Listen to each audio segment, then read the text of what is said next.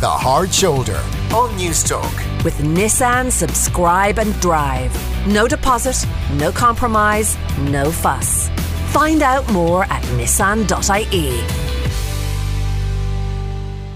Very welcome back to The Hard Shoulder. Kieran Cuddihy with you until 7 o'clock. I'm delighted to say that Baz Ashmawy is my guest for the Thursday interview this week. Baz, how are you? I'm rock and roll. How are you doing? I'm good, yeah, I'm good. Baz isn't your real name, is it? No. So the real name was Ahmed Basil Mohammed Yusri Abu Ismail Ashmawy is the real name, which didn't catch on. Yeah. But even the Basil, like my gran couldn't even say that growing up. So that was, she used to call me Vasil, and then my mum called me Baz. And next thing you know, you're a 46-year-old man called Baz, which isn't great, but that's just kind of stuck, you know. Was it Baz then the whole way through school, or did teachers? It was always Baz. It always became it just locked in, and it just became Baz. And then even now, people would on the street would the odd time shout Barry at me. They're trying to be polite, and they go, "All right, Barry," because they presume it's Barry, you know. I remember when I started acting first, I was going to take my mother's maiden name, which is Rooney. Nancy's maiden name is Rooney. And I thought it had a ring to it, the Baz Rooney. Baz Rooney, but I felt like it wasn't me, you know. I think there was an element of wanting to fit in, you know, and it was kind of betraying who I am, you know. So I kept Ashmawy. Did you? I mean, when you, because you talked before, you've talked on this show before as well about, I suppose, getting more in touch with your heritage, your father's side of the family, as it were. I mean, was there ever a time that you kind of thought, God, maybe I should embrace the Ahmed? Yeah, well, I think that, like, I've done shows on Islam and returning to that and everything, but I think everyone goes through a stage of identity crisis of who am I and you know, where do I come from and all that, and they're looking for big answers, but usually the answers are quite simple, really, you know. Just because you're half Egyptian doesn't mean, like, I always had that battle of, you know, in Ireland I wasn't fully Irish, and then in Egypt I wasn't seen as fully Egyptian, so you're this kind of lost soul a little bit of what am I? But then after a while you realise what dual nationality is and what it means to be multi-ethnicity, and you take little bits, and they're not despite what people think, they're not that dissimilar. They have similar, you know, they're quite family based cultures. They're good. Take drink out of it, and you know, they're similar. There's a big overlap. Yeah, an obsession with explosives. No, but there seems to be, there's a lot more in common than there is not in common. You know? Did that, I suppose, feeling of having maybe a foot in both worlds but belonging in neither, how long did that follow you around? I think it just takes a while, I suppose. I should ask, when did you first really become aware of it? I think it's like a representation thing. You hear people talk about this all the time, and it's kind of, people sneer at it sometimes. But sometimes you're looking for people that represent you. But if you never see it, you know, if you don't see it on TV, or you don't see it in front of you, or, you know, it makes you feel kind of isolated, you know. And at that time in Ireland was very different. Now, like I've said it before, my kids are mongrels. My kids are quarter Irish, quarter Egyptian, quarter Irish, quarter Serbian. They have a Greek Orthodox nanny. They have a Roman Catholic mother or granny, and they've a Muslim auntie.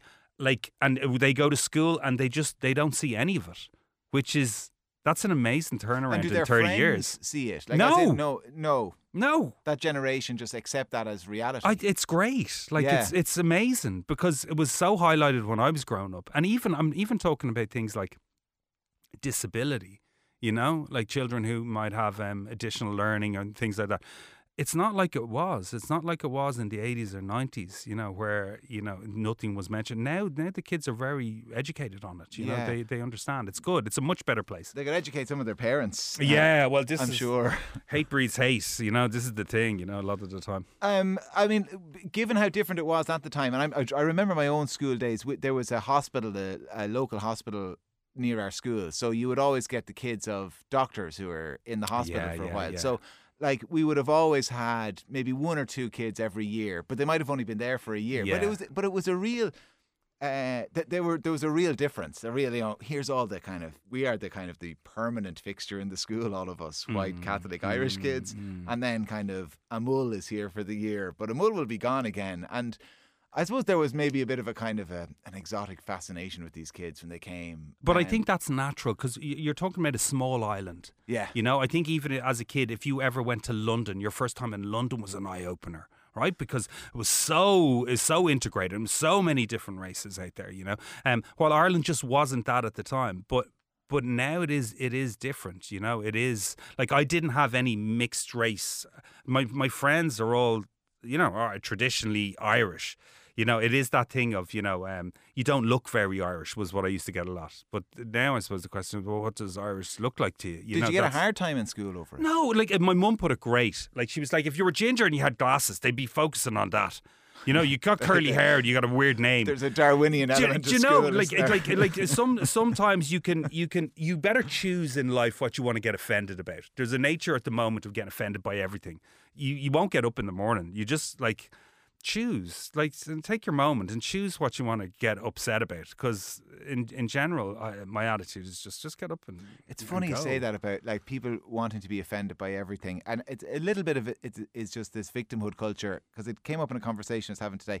There was a survey about people feeling hard done by in work, parents versus non-parents, and it turns out they all feel hard done by. The parents feel hard done by compared to the non-parents, and vice versa. And I just read this and I thought, everyone is obsessed with being a victim of something. Absolutely. Do you know what's as funny is because it all stems from childhood a lot of the time, right? So people have these memories of their childhood and these traumatic moments that happened.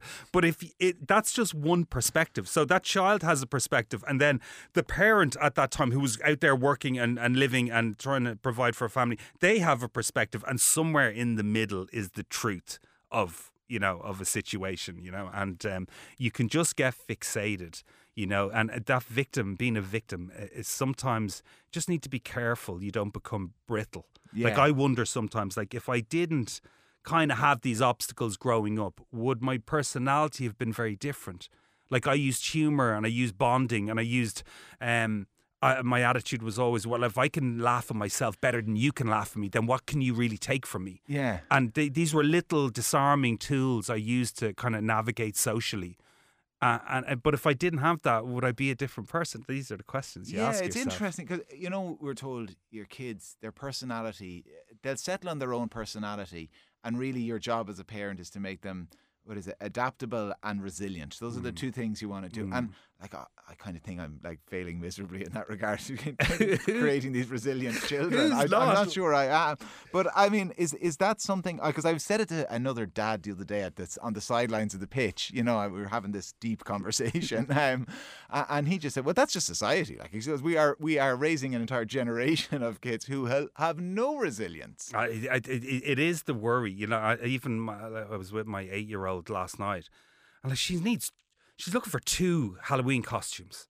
One for the day in school, and another. I'm dealing with this as well. And I know in my head how spoiled she is, and I try not to, but I suppose it's just that inherent thing that you want to provide for your children. But are you taking things away from them by doing that? It's a tough line to walk sometimes with them. Does your mother do what my mother does, and she makes a comment to the children that's directed at me? My God, you've a lot of teddies here, don't you?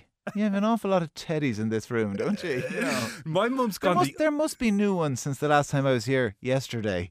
My mum's obsessed with if I walk in a shiny pair of new trainers, my mum will be obsessed about what they cost. But funny, with the grandchildren, I did this. I was trying to teach one of my kids, the 11-year-old, about saving. So I said, look, whatever you save at the end of the year, I'll double it, right? But you have to say. And next thing I look at her post office account and her bank account, and she's got a lot of wedge in there. And I didn't know, Nancy's been bankrolling her. So I was, do you know that? I was like, I couldn't get any money out of you growing up. But where's this all come from? So it's her. She's kind of chilled out a bit. She was a tough mum, but she's a very chilled out granny. In fairness to her, I don't want to sound like we're kind of keynote speakers at the Tory conference or something, because Boris was droning on about cancel culture. But do you think a little bit of the victimhood thing is allowed to blossom because we're a little afraid of accusing somebody of that, of maybe wallowing in self-pity? There's a little bit of kind of wanting to acknowledge everyone's hurt. It's that thing of like,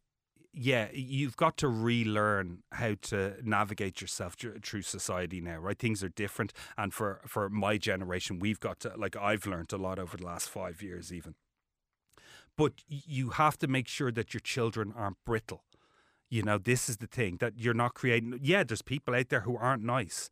You don't want to be a mug, you know, like people are going to say nasty things to you, you know, there's a certain level, like we've 4 girls, 2 boys in our house, and the girls, you know, I'm trying to, you know, make them strong and, you know, independent, but they buy and sell the boys. Like they really would buy and sell the boys. They're just completely different personalities. Young boys are saps, though, aren't they? They're so naive. Like it's like they just don't have. They mature much faster. The girls. Like I was saying it to someone else recently. Like. You know, you'll never see a girl, you know, wiping the kitchen counter with a slice of ham and eating it, right? Likewise, you'll never see a girl with a marble stuck up her nose. They're just not stupid, you know, while boys have a certain level of stupidity that is just genetic in them, you know. I think you've met my son and daughter, maybe, Baz. Baz Ashmawy is my guest this week in the Thursday interview, if you're just tuning in. Listen, we were talking about the upbringing and the experience in school and all of that. At what point... during all of that, did you think, you know what, I want to be on a national stage? I want to be on television. I did drama as a kid. It was my mum made me do it from the age of like 11, and it gave me confidence, and I liked showing off on stage, and I liked acting, and I liked doing that. I wanted to kind of pursue it in later life, and I started training in it, and then decided that I wanted a real job. I wanted to earn money, and off I went, and that's what I did. I got into sales for years, but it was something that was gnawing at me. And I remember I was in recruitment in London, and I remember thinking, I can't, like, you know, those jobs where you dread, all you think about at night is going into that job the next day. It was and this you kind of fantasized about like something awful happening in the office. It would burn down overnight. Everyone was congratulating me because I was working in London. I was earning good money, and I had a suit, and I was reading the Times on the Underground, and you know, I felt like, oh, I've arrived. I'm a grown up, but I was so miserable. I just hated it. And then I made a decision that I was going to come back to Ireland, and I was going to give myself, I had a certain amount of savings, and I was going to give myself a certain amount of time to try and pursue. At the time it was acting is what I wanted to get into. But the way you're a million different people in your life, and the path led down a different alleyway, and I started doing presenting, you know. And like, how low can you go is, I suppose, the first big thing people would associate. And I remember watching it, but I remember, it's funny because I always remember watching that, and maybe the first or second episode, realising I'd seen you before, and it was from the cosmetic surgery. Oh, yeah. A couple of years before that, wasn't it? Yeah. I was doing theatre, and then one of the producers that was doing that show actually afterwards came to me and asked me would I do Hello, Can You Go, or would I audition for it? Yeah. And I went and auditioned for it, and that's how that came about, you know. The cosmetic surgery show, you had your ears pinned, was that it? Ears done, yeah. Was that something that had always bothered you? It was something that I'd built up in my head that I thought, you know, if I get this done, I'll feel different about myself. And did you? Not massively, because it was a bigger thing in my head than it was a physical thing, you know, and it didn't make a massive difference to me, you know. Yeah. But it's sometimes that's what it is. That's the crutch of self-belief and confidence, and you think it's something that gnaws at you. So if there was something that upset you that you're unhappy with, you should change it. You're entitled to do that, you know. But for me, yeah, I did. I had no regrets doing it, but it didn't. Isn't it funny though that there's such a hang-up about changing something about your appearance? Certain things about your appearance, but not other things. You could change your hairstyle and people wouldn't think it's strange. You could actually get a version of cosmetic surgery, braces in your teeth, and people wouldn't bat an eyelid. Yeah. They think nothing of it. I think it's more your nose or your ears or your jaw or something like that. I think that's all down to vulnerability. I think you feel stupid, you feel vain, or you feel not confident in yourself to admit something like that. Like, that's not something I've ever really admitted or talked about, because there'd be a part of me that would be embarrassed. But But at the time I wasn't. At the time I was happy to kind of do it, and yeah. So I'd have an attitude now of, like, if someone was feeling like something was getting in the way of their confidence, that they should pursue whatever they want to make them feel better about themselves. But the thing about cosmetic surgery is you just need to be careful, because it's changed now. It's become this much bigger thing, right? Where you worry sometimes you see very young people having a lot of cosmetic surgery, and that kind of scares me a bit. They probably don't see their natural beauty as such, especially it's boys and girls, but in particular with women, And I suppose the fear you might have as well is that they change this thing about their appearance, and actually that all they were doing was projecting. Yeah, that right, for you it wasn't a big thing, but let's imagine it was this huge hang up you had about something you physically, and then you change it and you realise, God, no, like I still feel miserable about how I look. I still have no confidence in the world. Sometimes it's a lot of it is to do with your head rather than your physicality. So you need to be careful that it's not that, So listen, we mentioned How Low Can You Go, and that did open all of these other doors, and 50 Ways to Kill Your Mammy and everything else, which was such a huge success. How did your mother find that? Like, does she wear that coat comfortably? The coat of celebrity, we'll call it that. With my mother, it's a cape, and it just, she didn't change. Like, she was the exact same person before. Like, that reality TV has this kind of poison about it, where a lot of the people who want to be on reality TV, I say this as someone who started in a reality TV show, but they want to be there. Yes. My mum never wanted to be on TV. Like, I kind of dragged her onto it, and that was the gift of it. That was the genius of it. She was just someone who was just being herself. So when celebrity came on her, she just warmed to it. Like, she's just herself. So exactly what you see on TV. And funny, it's advice that she gave me years ago that I always kept is, you can't be everything to everyone. So you might as well just be you. And some people will like it and some people won't, but at least you'll be you, rather than transform into TV Baz and then real Baz is a completely different person, And my mum is the same. She's like, when people meet her, she's exactly the same. Like, she's and she deals with it very well. People are very sweet to her. They I don't know maybe it's the Irish mammy, maybe it's that connection of they know someone who's like her. They remind her, she reminds them of their nan or their friend's mum or something, But I've been in my mum's house during the summer, and there'll be a knock on the door, and I'll open it, and there'll be like 20 kids at the door. And I remember the first time it happened, I was like, because I grew up in that house, which is in Dublin, I was kind of like, what you want? And they were like, is Nancy there? And I was like, who's asking? Her biggest fan, And they brought all their cousins who are up from the country, And she goes out and she does selfies with them, and she, she's sweet. She's great. She's exactly what she is. That you can't be all things to all people, and just accept that some people will like what you're doing and some people won't like it. And by extension, I suppose, because of the society we live in, won't like you. Does that bother you?